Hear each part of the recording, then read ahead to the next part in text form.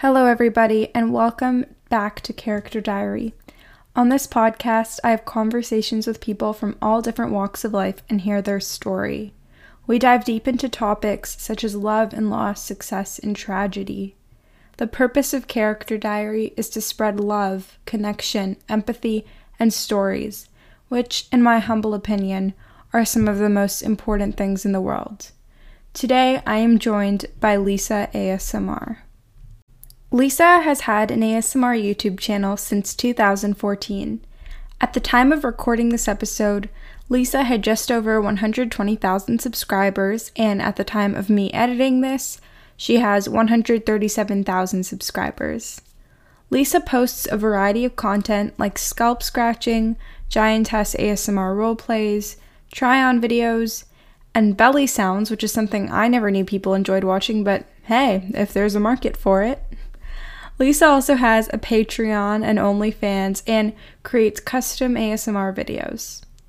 Today, Lisa is going to be getting more personal than she ever has before.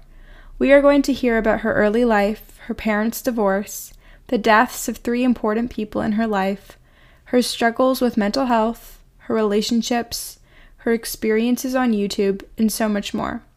Lisa is so lovely because she's so open about everything. I'm sure every single one of y'all listening will find something to connect with in her. I know y'all are going to be fascinated by this episode, so let's begin. Okay, so Lisa, do you want to introduce yourself and tell us how you came into this world? Hi, I'm Lisa. I was born July 3rd in Ohio. I'm not exactly sure where because the hospital was supposedly built between towns depending on the wing you're in, or at least that's what I've been told. I have 2 great parents, one who have passed away. They did divorce before I was a year old, though. And they've both remarried. And I have an older sister that I'm extremely close with, and 2 younger half-sisters, and a step-brother that I don't really count as family. He's kind of dead to me, but we may get into that later. And I grew up in Ohio and partially Indiana as well. Right from the start, life threw a variety of challenges at you. We're going to get into all of them, but let's start at the beginning.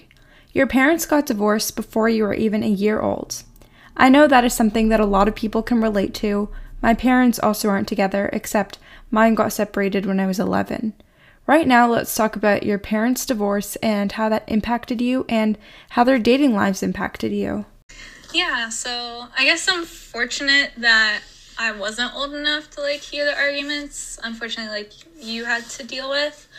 But since they divorced so young, it was normal to me because I didn't know at that age that parents were supposed to be together in an odd, weird sense. I had my grandparents who were together, but it was normal to me to be living with my mom and seeing my dad every other weekend. And their dating lives, before they got married, they dated nice people. My mom, I don't really remember seeing the people that she was dating, but once again, I was really young, 6 and younger. And my dad, I just remember meeting one woman before he married my current and only stepmother. And that woman was really nice. So it probably didn't make it easy on my stepmother because I always said, oh, why can't you be like my Beth? But really the divorce didn't really impact me. As other people would think, because I didn't know until I was older that, oh yeah, you're supposed to be living with both parents, and here I am visiting every other one. And then when my mom passed away, my dad had to go to court and get custody of us. And then we had partial custody with my mom's side of the family, so we would see them once every 3 weeks. So your mom ended up with a man who was abusive and just an overall disgusting human being. When you explained how he interacted with you and your sister, I was appalled and just wanted to give you a big hug. I know this is probably difficult to revisit, but if you're comfortable, do you want to talk about that? Yeah, I'm pretty much an open book, so I don't mind talking about it. He is a POS, to be quite frank. It's just like I first saw him be abusive to his own son, and the apple doesn't fall far from the tree, and that's why they both are dead to me now. He threw his son into furniture and stuff, and he, like, the worst, like, he would give me atomic wedgies, which is really weird and kind of gross to think about, and it's things that you see in movies, but he literally did it. I don't remember why. I don't even think there would be a point to it. He would just grab my underwear, literally put it over my face that I'm wearing, and I couldn't see, so I'd, like, run into a dresser trying to get it off. And some people, like, might blame my mother for, like, not divorcing him or immediately or whatever, but I don't blame her. I've worked in a victim shelter before. I've also read the stats. I've also was previously in a mentally abusive relationship that almost turned physically abusive. You don't know until you're in that situation why people do what they do, but I know, like, he was willing to pick me up and throw me, and my head hit the wall and my back hit metal prongs on a plug, and that was really painful. And if he can do that to a young kid, I can only imagine what he'd be willing to do to an adult woman. So I'm glad that she didn't, but she was planning to divorce him after she had their child. The reason why she couldn't, though, is because she actually passed away during childbirth. She internally hemorrhaged and bled to death. The doctors gave her too much, doctors or nurses, I don't know who, gave her too much medicine, and her blood wasn't clotting, so she bled to death. But my younger half-sister survived. When you were 6 years old, something unimaginable happened to you. In the span of 30 days, your grandmother, mother, and best friend all passed. Like I just said, that is simply unimaginable to most people. You're honestly a goddamn warrior for making it through that. I know it happened many years ago, but I just want to express my deepest condolences for that experience. If it's not too painful, talk about that month and its impact on you.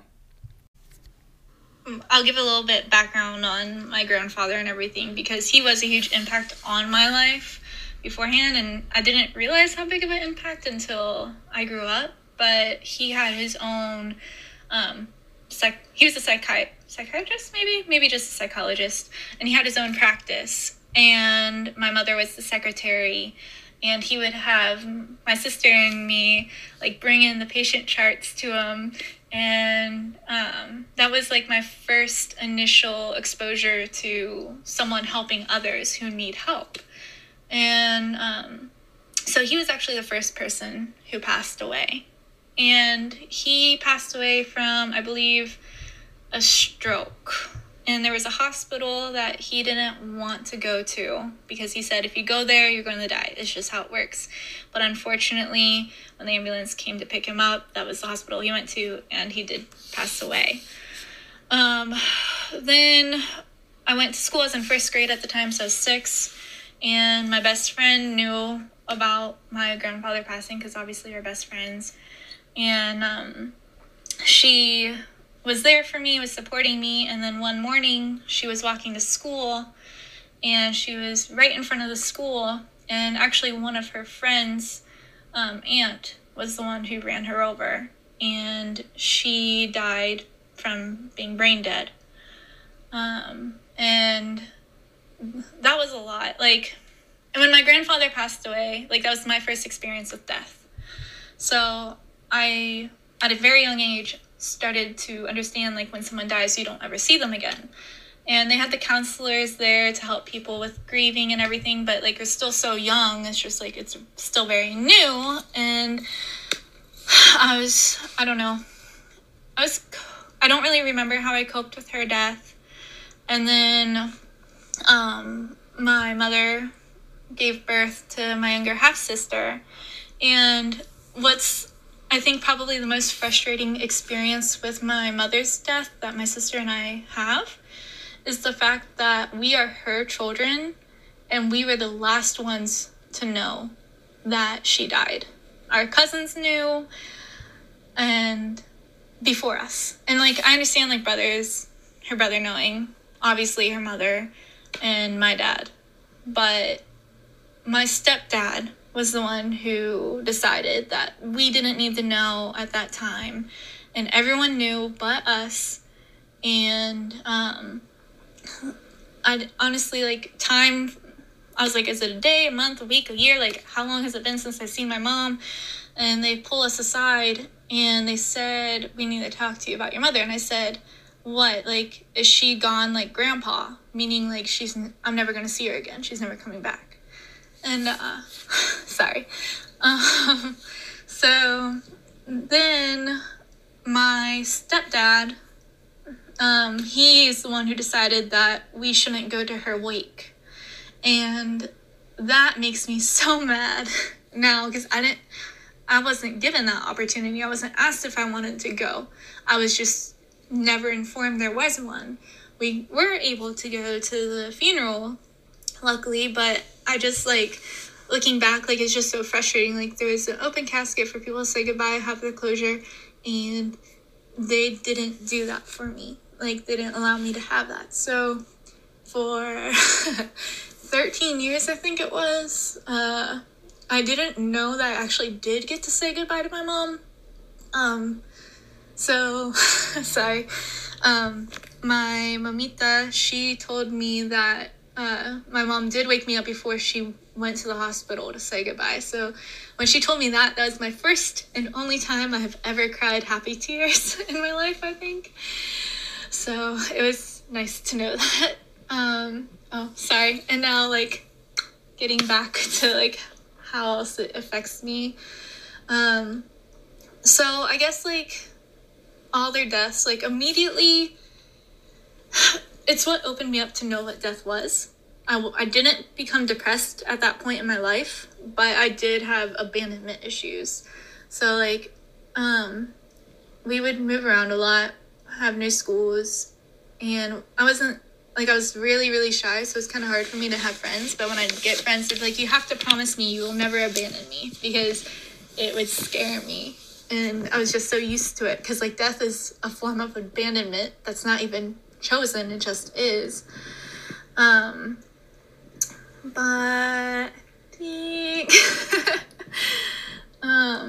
my dad, like, he loved us very well. He was really good at, like, treating us fairly. I do feel bad for him, for the fact of, like, sometimes I would cry before, like, my mom passed away. Like, I'd be like, oh, I just want to be with mom, and that's not fair to him, because, like, he gave up so much for us. Like, he would give up promotions, he would give up, moving to a different state to help him get promotions. He wouldn't go out to the bars with his friends because he knew he had 2 kids to take care of. Like, he is a great father, and I owe him so much. It's so much for such a young kid to deal with, and I'm so sorry you didn't get to go to the wake. That it's honestly heartbreaking. So on this podcast, we're very pro therapy, and I'm just wondering, did you go to therapy after that, and was it beneficial for you? Yes. I think it was court ordered, actually, for us to go get therapy. So we got grief counseling, and like I said, I was only 6 years old. And to me, I didn't really take advantage of it because I was so young. I didn't really know. I just sat there and played with toys, because that's part of the child counseling. My sister did some talking, and from then on, like, I've been in and out of counseling a lot throughout my life. Last time I've been in counseling was in college, but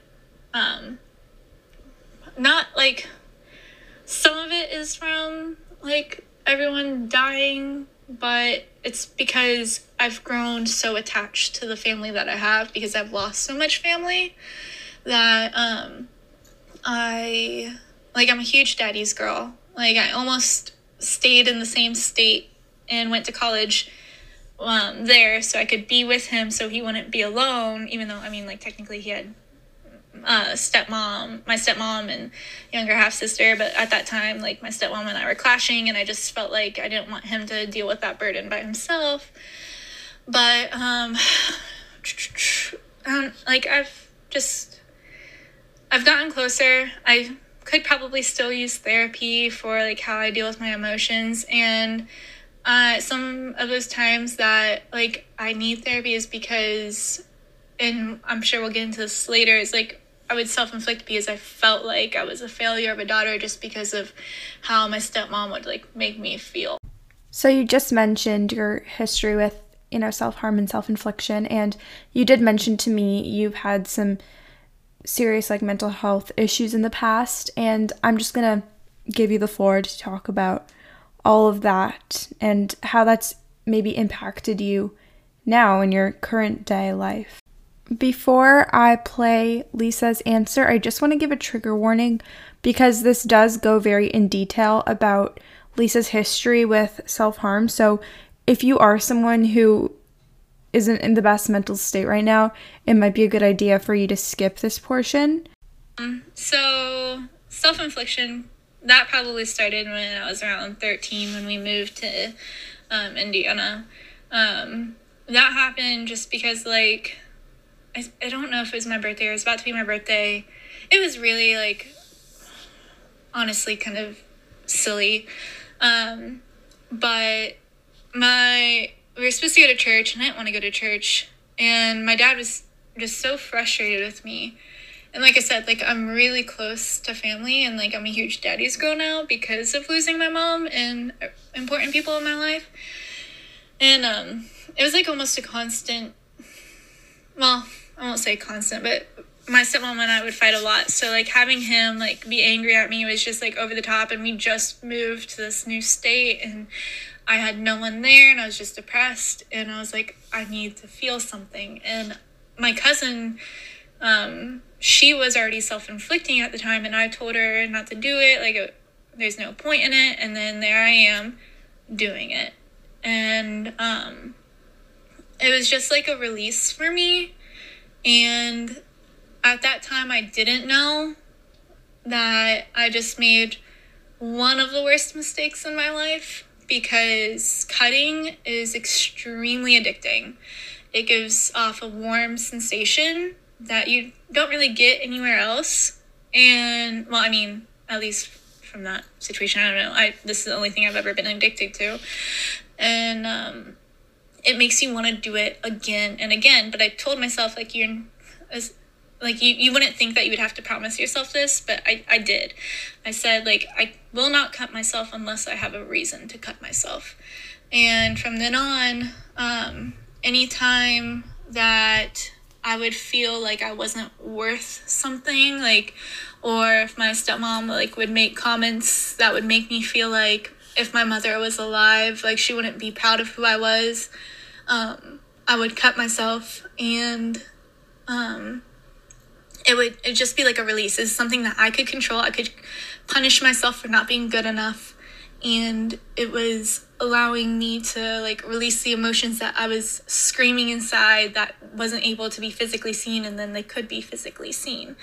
And there's a point in my life where I did write enough on my left arm, because that was the point where, like, me and my best friend, she started cutting too. We're like, okay, we're done. We're not going to do it anymore.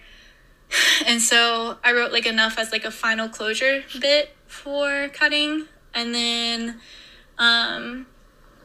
I don't remember why, but I got back into cutting again.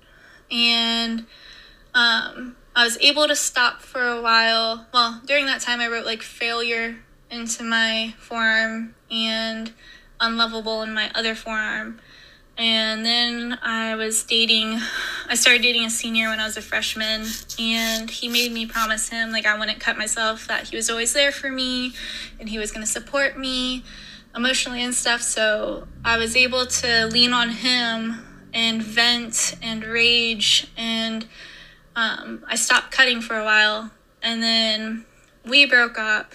And that was a horrible breakup. I don't know if we're getting into that later or not. But so then I dated another guy, and he honestly didn't care if I cut or not. And I moved across country and we were still dating, but then he stopped talking to me and I was depressed because this is a new state and I didn't know anyone. And my stepmom kind of had me on like lockdown. The only time I was allowed to leave the apartment was to go looking for jobs. I was miserable. And I cut mistake into my thigh really big. And then I told myself, you know what, like I didn't cut for 2.5, 3 years. Like, why would I get back into this?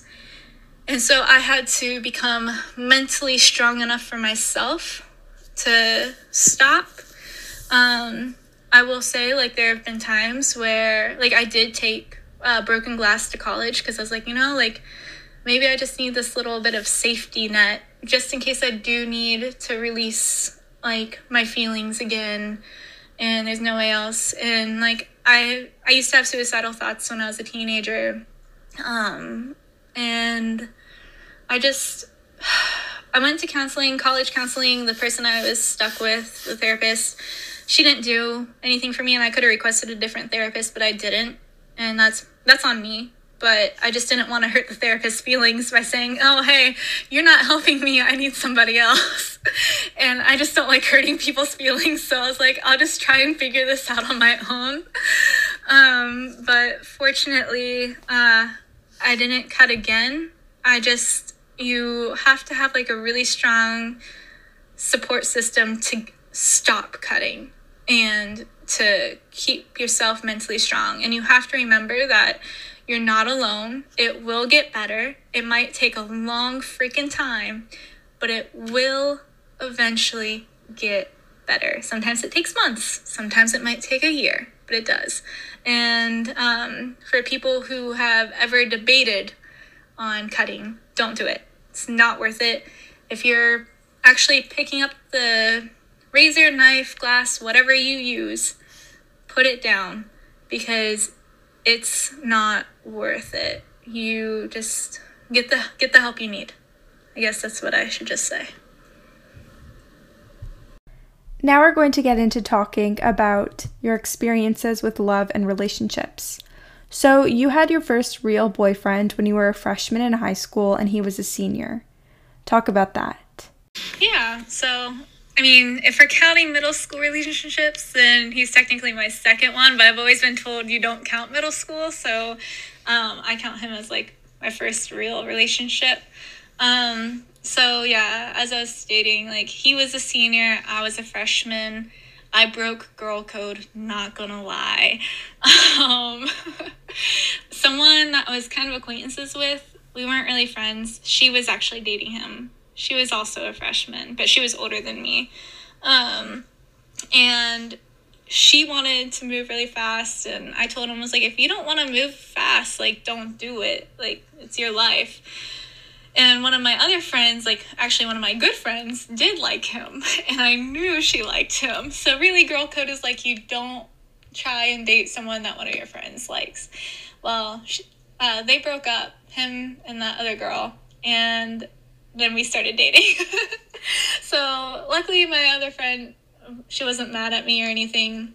And like one of my teachers gave me such a hard time because he wasn't in the class with me.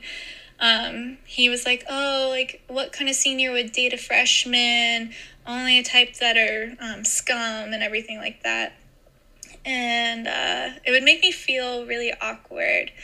So then I found out that my stepmom was calling him and talking to him for like a long time and telling him like he's poison to me and he needs to break up with me and all of this stuff. And that just made me more angry. And then like throughout the relationship, we dated for 2.5 years. And he was a little bit flirty with some of my friends, and I look back and I was like, oh, a 14-year-old shouldn't have been dating a 17-year-old. But at the time I was like, ooh, I'm dating a senior, look at me. And so anyways, fast forward a little bit. So every time I'd go visit my family back in Ohio, like I said, once every 3 weeks, he would get on like MySpace, because, you know, MySpace was huge back in the day. and he would be flirting with these girls. And I would call him out on it. And he's like, oh, it's nothing, or I pretend it's you. And I'm like, really? Like, you don't need to pretend it's me. I give you compliments all the time. Like, you're crazy. So anyways, I'd be very close to breaking up with him. I would let the mixed CDs that he'd create for me, like, speak for him. I was so naive. And then I was 16. It was the day before my driver's test. And my sister called me up. And she said, did you see his conversation with this girl that they went to school with? It's like a porno. And they're talking about, like, dick swords or whatever, and, like, smacking each other with the dick. And I was just like, okay, like, that's too much. Like, this whole relationship, like, I loved you. You're my first love. 2.5 years. Like, I thought we were going to get married, blah, blah, blah, because we talked about it. And you keep doing this all the time. So I finally ended up breaking up with him. And that is actually when I first had my first bout of depression. Like, all the other things, I would just be severely sad. But this time, like, I was depressed. And I was depressed for months. And I would just cry and cry. And he told me we could work it out. And I was like, I don't know. I don't think you changed. And he's like, I changed. So I told my sister, I said, I don't really believe him. She said, here, let me help you out. She catfished him for me. Because she's awesome. And she pretended to be somebody, and she messaged him, and he's like, yeah, let's, like, go on a date. I feel like I've known you forever, while he's telling me that he loves me and he wants to be back with me. So I was like, screw that, not getting back with you. And but I still had deep feelings for him, because, like, once again, he was my first love, and I was with him for so long, and I literally thought we were going to get married. And he started dating another person. And she was so insecure about me, I guess, looking back at it now. She would get on his email and email me. And she would talk about how his parents loved her so much more than they ever loved me. And how I'm nothing to him. And that I just need to stay away from him. And he worked at a grocery store that we always went to. And she's like, I'm going to get a restraining order on you. So then I was going to college. That was back when I was a junior or senior. I was a senior. So then I was going to college, and he started emailing me again. And I was like, you know what? Like, I appreciated you as a friend. Maybe we can be a friend. And he was dating someone I knew. And I wasn't friends with her. I just knew her. So then he came to visit me while I was in college, and we were having fun. Like, it was just a fun time, a lot of laughs. And then he started getting flirty. And I was like, you know, like, I'm curious. Like, what would he do? Like, has he really changed like he said? Or is he the same dirty, nasty, sleazy person that he's been since he and I were dating? So we were watching a movie together. And he starts massaging me, and I'm like, okay, like, one, you don't do that when you're dating somebody unless, like, it's very, like, a friendly, like, just friends type of massage. He's going, like, full back, and then he starts to try and, like, take off my shirt. Oh, my gosh. I jumped up so quick, and I was like, no, we're not doing this. And it was so late, like, I allowed him to spend the night in the dorm, and I had the dorm by myself because my first roommate that I had moved out. And so he slept on the other bed. And, like, I couldn't sleep. I felt sleazy. I felt disgusting. I felt dirty. And I literally went up to a whole different floor, and I just sat there awake. And I was like, oh, my God. So then early in the morning, I drove him back to his car. And I found out his girlfriend's email. And I emailed her, and I said, hey, like, I just want to let you know what happened, because if I was in your shoes, I'd want someone to tell me. And this is what went down. I'm so sorry. And I wanted to see if he changed, and he hasn't, and I just don't want you to get hurt. Well, she told him, and he got mad at me for telling her. And she stuck it out with him, even after I told her all that, for a while. I don't know how long, but it was quite some time before they broke up. So that's his and my relationship. So you had a couple of boyfriends in college, and the first one was a really good guy. Talk about him and that relationship. Yeah, so I met my college sweetheart when I was a junior in college. I didn't date anybody beforehand because everyone else just wanted to hit it and quit it, and I wasn't about that life. So I just was waiting, I guess, or I don't know. I had to figure out, like, there was college was when I realized there's a difference between charming guys and genuine guys. And charming guys are the ones that will say what they know that you want to hear to get what they want. Genuine guys will just say whatever they're genuinely feeling and actually holds meaning to them, and they're not trying to get you in bed or something. So that was when I met my college sweetheart, and honestly, like, he was a freshman, and I wasn't attracted to him at first. We were just friends, and then we'd, like, do homework together and watch, like, Fresh Prince of Bel-Air, and we'd be hanging out almost, like, every day. And then just slowly, like, I fell for him. He fell a lot quicker because, like, only after, like, 2 days of dating, he was like, I love you. And I was like, wait, what? And he's like, I love you. And I was like, I love you too. And he told me later, he's like, like, if you don't love me yet, you don't have to say it. You can wait until you actually mean it, but I'm going to keep telling you I love you because that's how I feel. And I said, okay. And, it was just, like, really eye-opening. Like, he was okay with, like, me taking the pace that I wanted to go.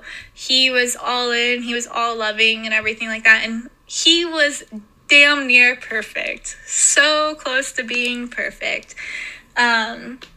Smart guy. I was able to have intellectual conversations with him. But there was some things that he just didn't like. And that's tattoos. And when we met, I didn't have any tattoos. And he didn't like drinking because of a situation that happened when he was younger. So he's against drinking, and he's a sober person and everything. And I'm not against that at all. Like, good for people being sober. Good for you for being straight edge. That's fine. That's your choice. I'm not going to say anything wrong against it because there's nothing wrong against it. But what his issue was is if I wanted to get a drink or if I wanted to get a tattoo. And I now have 2 tattoos. And when my sister was buying me a tattoo for my college graduation gift, he was like, skin is beautiful without tattoos. You're ruining it. You don't need a tattoo to remember. You can just remember yourself, blah, blah, blah. And then, like, he almost ruined my 21st birthday because he was just so against drinking. And I'm like, oh my gosh, dude, like, I love you as a person and everything, but at this point, like, you're just so focused on me making sure that I'm not doing what you're against right now, and it's so frustrating. And he didn't quite understand my depression either. Like, he did his best, but there was issues with that at times. But overall, like, he's an amazing person, and I would love to be his friend again in the future whenever he's ready for that. He's not ready for it, but it's okay with me. He's such a good guy. But I felt that he deserved better than me because he just was so loving, and I started to feel like I was settling. And that's not fair to him when he has so much love to give. And I think that people deserve to have, I know, like, there's no such thing supposedly as equal love, but I think he deserved more than what I could give, because I would be months without seeing him, and then I'd go visit him, and he'd be, like, running up to me so excited, and I'm just like, I'm not that excited to see you, and he deserves that. So that's my relationship with him. How long was your relationship with him? I dated him for 2 years, or just a little over 2 years, and we had 2 breaks. No, we just had maybe 1 break, and it was a 3-month break in there. And I don't believe in breaks anyways, so I don't know. I think I just didn't want to break his heart. And then I was like, but he's a really good guy and I could see myself marrying him. I just need to get over my depression. And then when the 2 year and 1 month came around, I was like, okay, no, like, it's just not going to work out. Also, you mentioned that you have tattoos, and I really love tattoos, so I was just wondering, if you have any meaning behind your tattoos, or if, you just think they look pretty, which both are valid. So I have a hot air balloon tattoo on my ribs. It was the first tattoo I got, and it's like a sister tattoo because she has one too. And it's kind of to commemorate our father, and a living commemoration, if you will, because he would take us to hot air balloon festivals. And we just have so much fun. And it was a time where we had like no cares in the world, and we were just happy and great memories from it. And I also like to attach like a mother memory like part of it to it, because I don't have a tattoo for my mom, and I just like to think like she's in the clouds. So that's why like hot air balloons are usually in the clouds. My other tattoo, it's another personal one. It's one that I actually came up with on my own. I did not create the drawing of it because I suck artistically, but I came up with the idea. It's a compass inside of a ship helm with rope. And the artist actually came up with the idea of adding wildflowers to it, which I wasn't sure because I'm not really a girly girl. I'm more of a tomboy. And but she drew it out for me, and I actually really liked it. And it's to remind me that no matter how lost I feel, how depressed I am, I will always find my way back. And I might not be the same person when I come out, but I will be able to find my way back home, and it will be okay. And just a little like side note for the first tattoo on the hot air balloon, I did want the person to, like the artist, it was a different artist, to add ropes to it and like write "just breathe" on it, in the ropes, because breathing is the easiest and yet most hardest thing that some people like myself have to do. And they refuse to do it. And I just want to say, like, if you're going to get a tattoo, make sure that you go to an artist who wants to fulfill what your ideas are. Don't let them like tell you, oh no, you're going to regret that, or oh no, don't do that. Like, if you want something, make sure you find an artist who is willing to make your dreams come true or your tattoo come to life. And not like, he literally told me, he's like, since this is your first tattoo and it's on the ribs, which is the most painful place, we're going to do an easier one, not such a complex one. And he didn't want to do any of the ones that I pointed out. Like, I'm happy with the tattoo that I have, but it wasn't what I like really wanted, but I'm happy with it, if that makes sense. So after dating your college sweetheart, you dated a guy who unfortunately was nowhere near as good as the last. Do you want to talk about that relationship? So I met him online, and I thought he was a cool guy. At first I just like wanted a friendship or whatever. And then I was like, oh, he's actually really attractive. So I was like, okay, let's just see where this goes. And he, like, from everything I dealt with as a young person, I felt like I had to grow up fast. And so I felt like I never got to really be childish, just because like my stepmom had like her strict rules and everything. I felt like I couldn't fully be a child looking back. And with him, I was like, oh, I can kind of be a little immature, and I can have fun, and I can actually feel my age instead of someone who's really mature for their age, because that's what I get told all the time. And so he didn't want a relationship, and I was like, that's fine, like, whatever, I can do this. I can be a non-relationship person. No, I can't. I don't like being not exclusive. Yeah. I don't like the friends with benefits thing. It's not my thing. Like you said, I'm a relationship type of person. I'm not a person who doesn't like relationships. So there were red flags along the way. Like, he was talking, he was 20, he was younger than me. I was 23 at the time, which I always told myself I wouldn't date someone younger.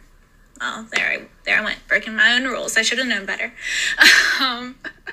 So was flirting with a 16-year-old that he went to high school with. And I was like, ew, like, no, stop. But then, like, there's a Romeo and Juliet law, whatever. But still, like, in my mind, I'm like, you're 20 and she's still in high school. Like, this is where you need to move on. And you're talking to me. I'm a 23-year-old out of college. Like, no offense, but come on.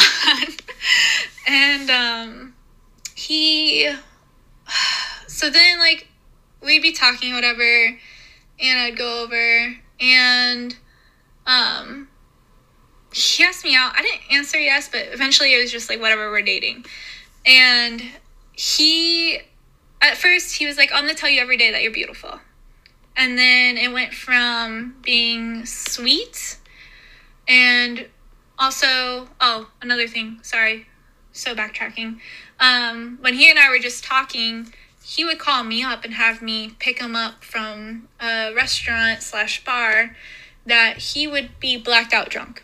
And this is another thing. Like, I don't want to be with someone who's an alcoholic just because my stepdad was always drinking, smoking, gambling. Like, I didn't mention this particular one, but he sold all the stuff that my mother ever gave us except my Charmander, which is my most prized possession, so he could have money to do all those things. So, like, I don't want to be personally with someone who does those actions because I just don't want to be in that situation again. So the fact that I should have just, like, woken up and been like, dude, what am I doing with myself, is bad. Because I would go quite often to go pick him up, and he also was in a class because he got caught with weed.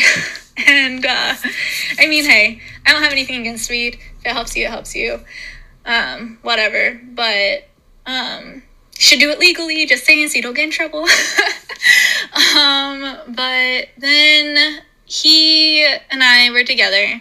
He got kicked out of his house, so my sister and I let him move in with us. And at parts of the time I'd have to pay for his rent, and he lost his license. His license was suspended, then he was driving under suspension, so then I would have to drive him in between both my jobs to his job.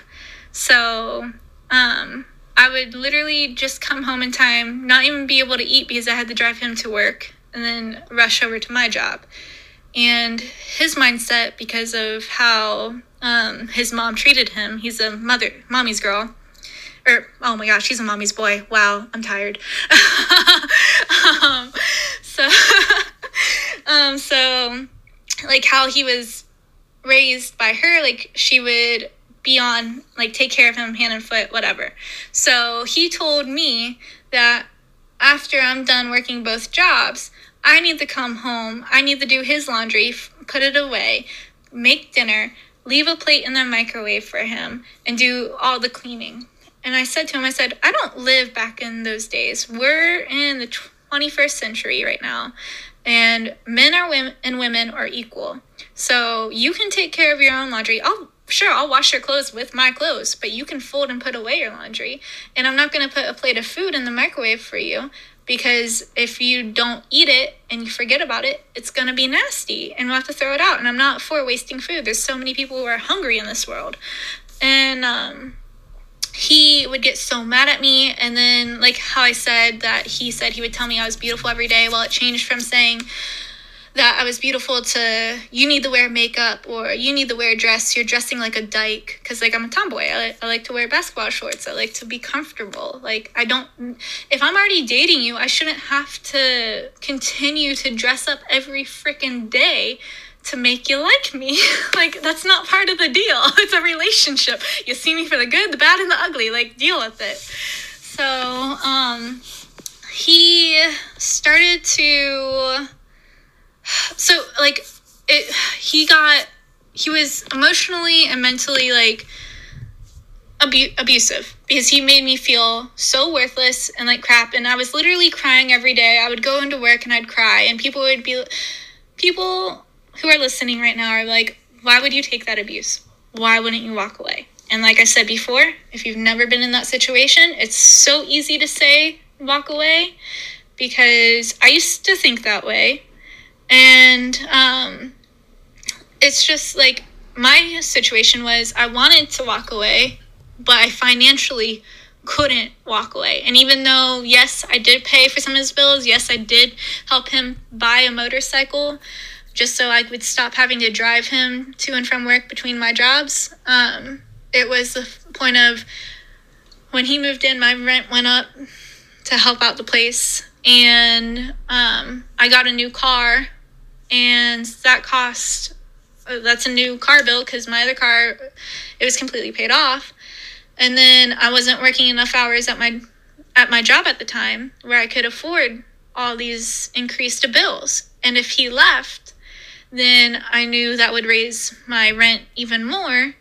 And I also knew it would raise rent for my sister. And I knew she was going through a tough time. So I was like, I can't do this. I can't do this to her. I can't do this to me. Like, I can't financially support myself if I break up with him. So I just need to grin and bear it. And I know, like, there's a good guy in him because I've seen it. So hopefully I can just keep bringing it out. And even his family was like, oh my gosh, we love you. Like, you have made him into such a better person.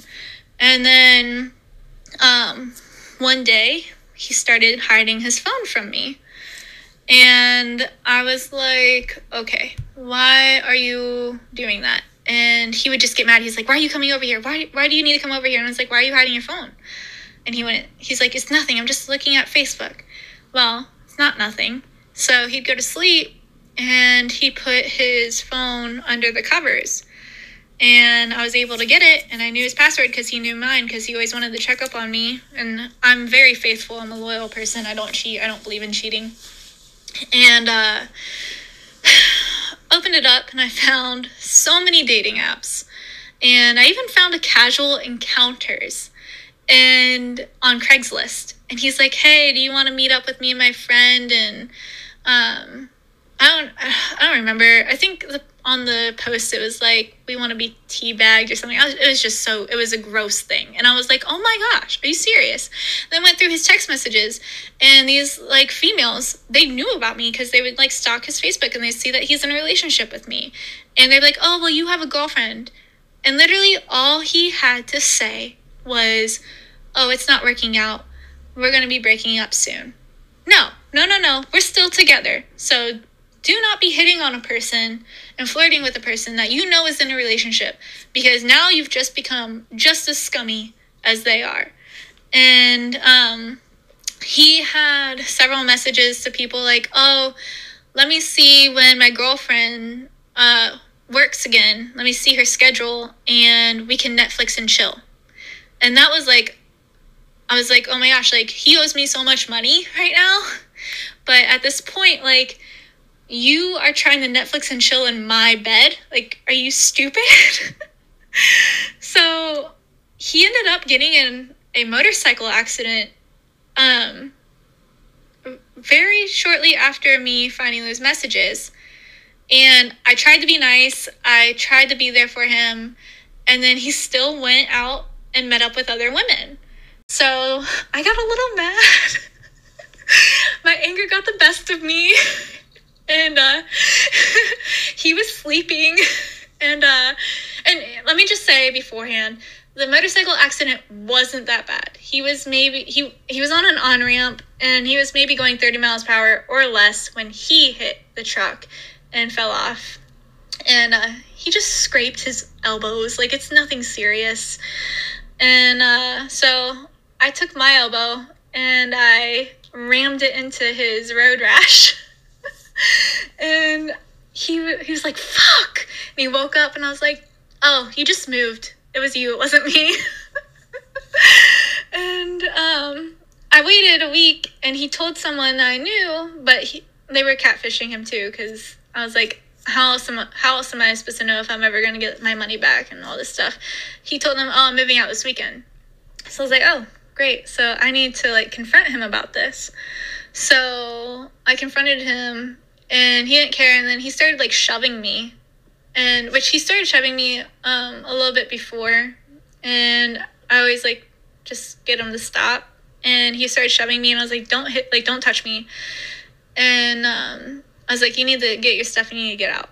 And I asked for the house key back and the garage door opener back. And he's like, if you don't get out of my face, I'm going to punch you in your face. And I was like, okay. So I let him go, and I had a friend come over. So when he came and got his stuff, I was like, I need you to come over. We're going to use my roommate's gun just in case.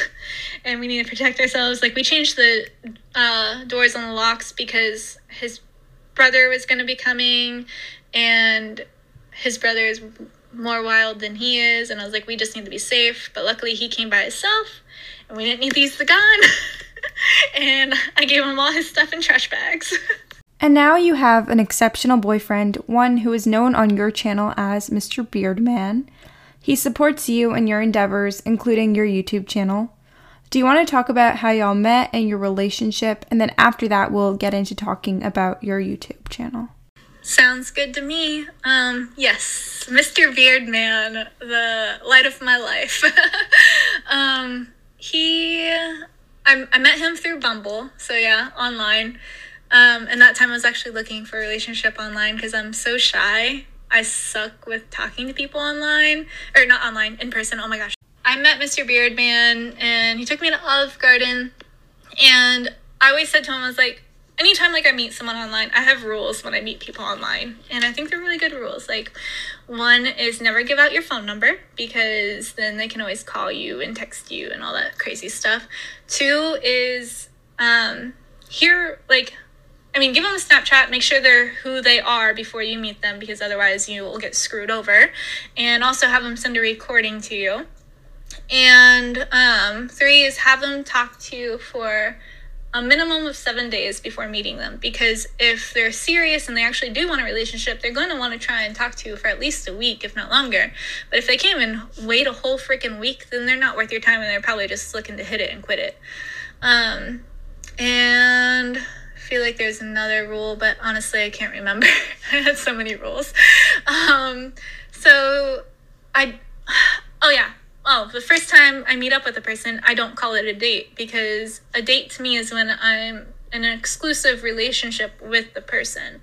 So I called it a hangout. And he took me to Olive Garden. We met up there because, if you need a getaway car, you better take your own car. And he was really sweet. He was really easy to talk to. And I had a lot of fun. And I was like, oh, and he's good looking. Like, this isn't bad. Like, he's smart. He's an intellectual. He's funny. And he's good looking. Like, I'm hitting all the checkpoints right now. And he's a genuine person, which is genuine personality is the most important thing in a person that you can find. And so let's see. It took me a while before I told him about the channel, but I did. And he was very supportive, which I was so grateful for, because my ex before him wouldn't be. Like, he would just probably tell me to delete the channel and everything. And he's actually in some of my videos. He gives me ideas. He's just so awesome. Like, love him to death. We've been dating for over a year now. Sweetest guy ever. Really the sweetest guy ever. He knows how to handle my depression because he deals with it himself. He takes my mood swings so well. And I don't know how he does it, because literally I wouldn't be able to. Like, I would want to, kill me if I was him. But he does it with a smile, and he reminds me he loves me. And, I don't know, he's just, the person that you would want in your life. And I could see myself marrying him easily just because he's so good. His family tried to make us move along a lot quicker than that, but I was like, no. I have a 2-year itch, which is the 7-year itch for other relationships, and that's when you hit 7 years and you're like, oh my gosh, I don't love this person anymore, I need to move on. And I'm 2 years in, oh, it's not working out, we need to move on. But I feel like with him, I think we'll get through the 2-year itch just fine. He works hard, and he helps around the house. He'll do the laundry. He'll even fold my clothes if I'm being stubborn, and he'll clean the dishes. And I'm like, oh, the only thing I need to work on is having him learn how to cook. Okay, so now we're going to talk about your YouTube channel. You started on YouTube in 2014, and you're currently at over 120,000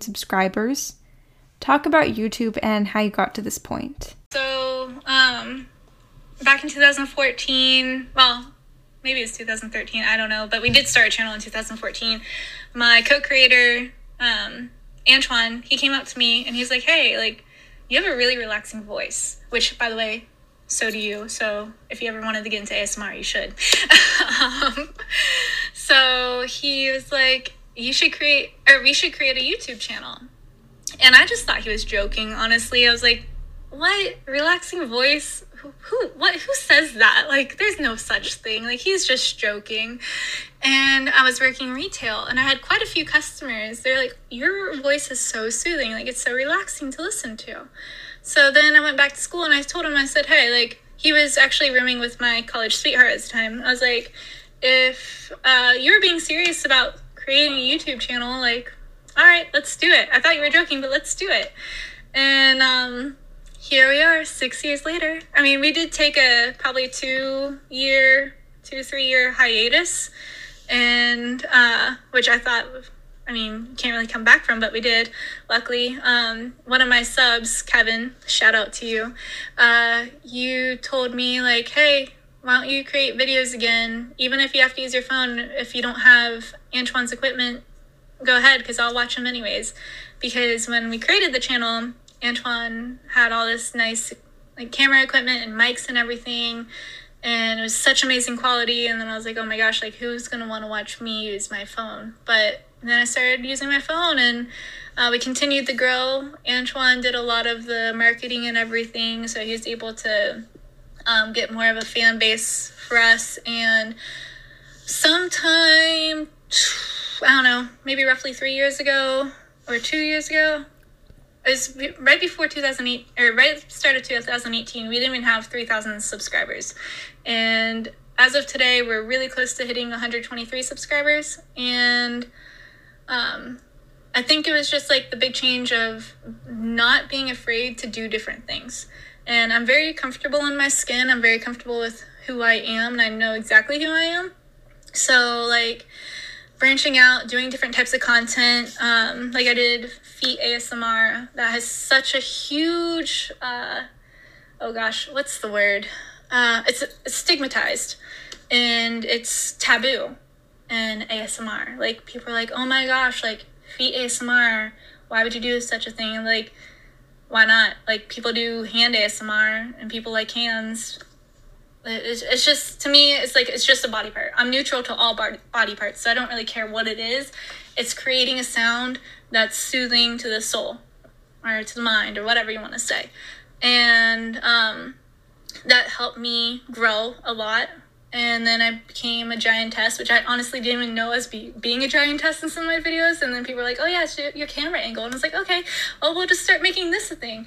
And then the channel continued to grow. And then I was like, you know what, like, let's continue doing different role plays and doing different types of content, because this is the way that you reach out to more audiences, a bigger audience, and this is how you get the momentum to continue to grow, which YouTube sucks because they decided that because I have feet and I show them, my goodness, how dare I show my feet, that they're no longer going to view us as a partner. They're no longer going to monetize our channel. They're no longer going to recommend our content.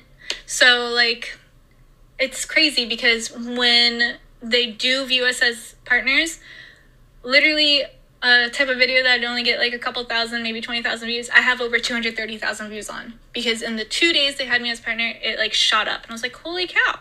And then they demonetized me in 2 days and then the views like started going down. And it's hard to fight against YouTube because you can't do anything about it. You can't talk to anybody from YouTube. When I hit 100,000 subscribers, I met every single one of the requirements to get the silver play button. And one of the requirements was YouTube's discretion. And under the discretion, they decided they were not going to give us a YouTube play button. And it sucks, but it mainly sucks because I feel like my subscribers deserve it. Not really me, but as my subscribers, because they're the ones who make up the Lisa ASMR family. And they're the ones who helped me achieve this award, and they should be able to see it, but it's YouTube. You also have a Patreon and an OnlyFans. both of which are unfortunately stigmatized by a lot of people, especially OnlyFans. Do you want to talk about your experience on those platforms and your thoughts on them? Yeah, so for Patreon and OnlyFans, Antoine and I created Patreon first 2.5 years ago, I think it was now, and we decided that's going to be our feet and leg ASMR content because we were getting so much requests for it. We're like, okay, well, we're just going to move it off YouTube and do it there, and also because YouTube's hateful, and then because some people prefer OnlyFans, payment-wise and glitches on Patreon, I guess, and not so much on OnlyFans. So we created an OnlyFans this year, I think 4 months ago, and we have quite a great fan base on both, which is awesome. We have opened up or expanded on our content for both of them. So not only do we do feet and leg content, we do giantess content, we do vor content, which I don't know if you know, but vor is being eaten. Do belly content, and I've done pools and even shower videos with bikinis and bathing suits on, because I'm gonna cover up. I'm not gonna do nude. I don't do nude. It's not my thing. I don't care if other people do nude, but I just don't want that out there personally. And then to deal with the people who stigmatize it and are trolls and haters and everything, I don't pay attention to it, because if you pay attention to it, you're just fueling the flames. They want you to react. Other content creators who are against it, I just let them say what they want to say because they're saying it and they know that I do it, and I'm just cool, you're insulting me to my face, but I'll just let you. It's your opinion. You're free to your opinions, and I'm free to mine, and I have the right to do the content that I want. So I just try not to focus on it too much. And what's in store for Lisa ASMR? What can your viewers expect from your channel in the future? I guess I'm just continuing to find more content to do for the channel, to expand on it. I actually came up with some ideas recently that I've never done, and I love creating new triggers for my channel, or even new triggers for all of the ASMR community, because I like to think of myself as a pioneer. Well, me and Antoine and me as pioneers in the ASMR community, because people are oh, if you don't whisper, it's not ASMR. ASMR isn't this or that. It's whatever creates tingles for people or helps them relax or be soothing. We help so many people with PTSD, autism, depression, anxiety, etc., etc. It's awesome. Don't degrade someone or down someone for being able to help someone with a different trigger than what you have. And any future things for the community to think of for me, viewer-wise, I guess just keep on your toes, because as you all know, I like to switch things up from time to time. Okay, so I know you just wanted to say some kind words about your stepmother because you feel that you were a little harsh on her, so the floor is yours. Without my stepmom, with her strict guidelines and discipline and everything that she's taught us, now I'm able to be an independent person and take care of myself. Otherwise, I can look at people my age or even older, and they don't even know how to make a meal or do their laundry or pay a bill, and I'm over here I can do it all. And if it wasn't for her making sure we knew these types of things, then I would be just as lost. So I'm very grateful for her for doing that, and her and my relationship have gotten so much better since I moved out and have been out of college and everything. And that's my deep dive with Lisa ASMR. Lisa, thank you so much for joining me today. Do you want to plug your socials real quick? Thank you so much for having me. You're so sweet and very easy to talk to. YouTube, it's Lisa space ASMR, because there's several Lisa ASMRs, so make sure you have that space in there. Instagram is Lisa ASMR, no spaces in that. Patreon is patreon.com/Lisa ASMR, onlyfans.com/Lisa ASMR. Twitter is Lisa ASMR 2. the number 2, because someone else took Lisa ASMR. How dare they? And Twitch, you can watch me live streaming on Twitch. It's Lisa_ASMR. I'm no longer doing live streams on YouTube because of how YouTube wants to remove my content and take away my privileges. So. Well, Lisa, once again, thank you so much for coming on the podcast, and honestly, thank you for being so vulnerable. I have a feeling that people are really going to connect to you after they hear this interview. Thank you so much, and I can't wait to see your ASMR content. I'll definitely be following you. Do you also want to follow my ASMR content? I just started an ASMR YouTube channel. It's called Sephora ASMR, and you can either look it up on YouTube or I'll have it linked in the episode notes of this podcast. So far, I've made videos like Taylor Swift Folklore ASMR and reading 50 movie quotes while mic brushing ASMR, and I have a ton of other creative and hopefully tingly ideas in store, such as a Hermione Granger roleplay ASMR. You can also find my personal YouTube, personal Instagram, and other personal social medias all linked down below. You can find Character Diary on Instagram at Character Diary Podcast. Do you want to be interviewed and share your story on Character Diary? I have linked a submission form in the episode notes of this episode. Fill it out for a chance to be interviewed. I want to hear everyone's story, so please fill out the form if you're willing to share your story. You can also email dearcharacterdiary@gmail.com if you don't understand the form, although I think it's pretty self-explanatory. But, I mean, you never know. So if you want to be on the podcast but you don't want to fill out the form, email dearcharacterdiary@gmail.com, or if you just want to contact me. I have another podcast called Film Diary, where I deep dive into the stories behind different films. I'm just finishing up some research for that podcast, so I haven't begun releasing episodes yet. However, I will be releasing episodes soon, so be sure to subscribe to that podcast so you won't miss an episode. I've linked Film Diary in the episode notes of this show. You can also find Film Diary on Instagram at Film Diary Podcast. Be sure to check out at the Sephora Diaries on Instagram, which is the account for the whole Sephora Diaries brand. I am also currently working on a website for the Sephora Diaries, and hopefully it will be finished by the time this episode is released. I think it will be. It will be called thesephoradairies.com, and you can check the episode notes of this podcast for the link. The website will have content relating to Character Diary and Film Diary, as well as access to films I make, articles I write, and any of my other creative endeavors that I want to share. Thanks again to everyone who listened, and Lisa, thanks again for doing this. It's been a blast.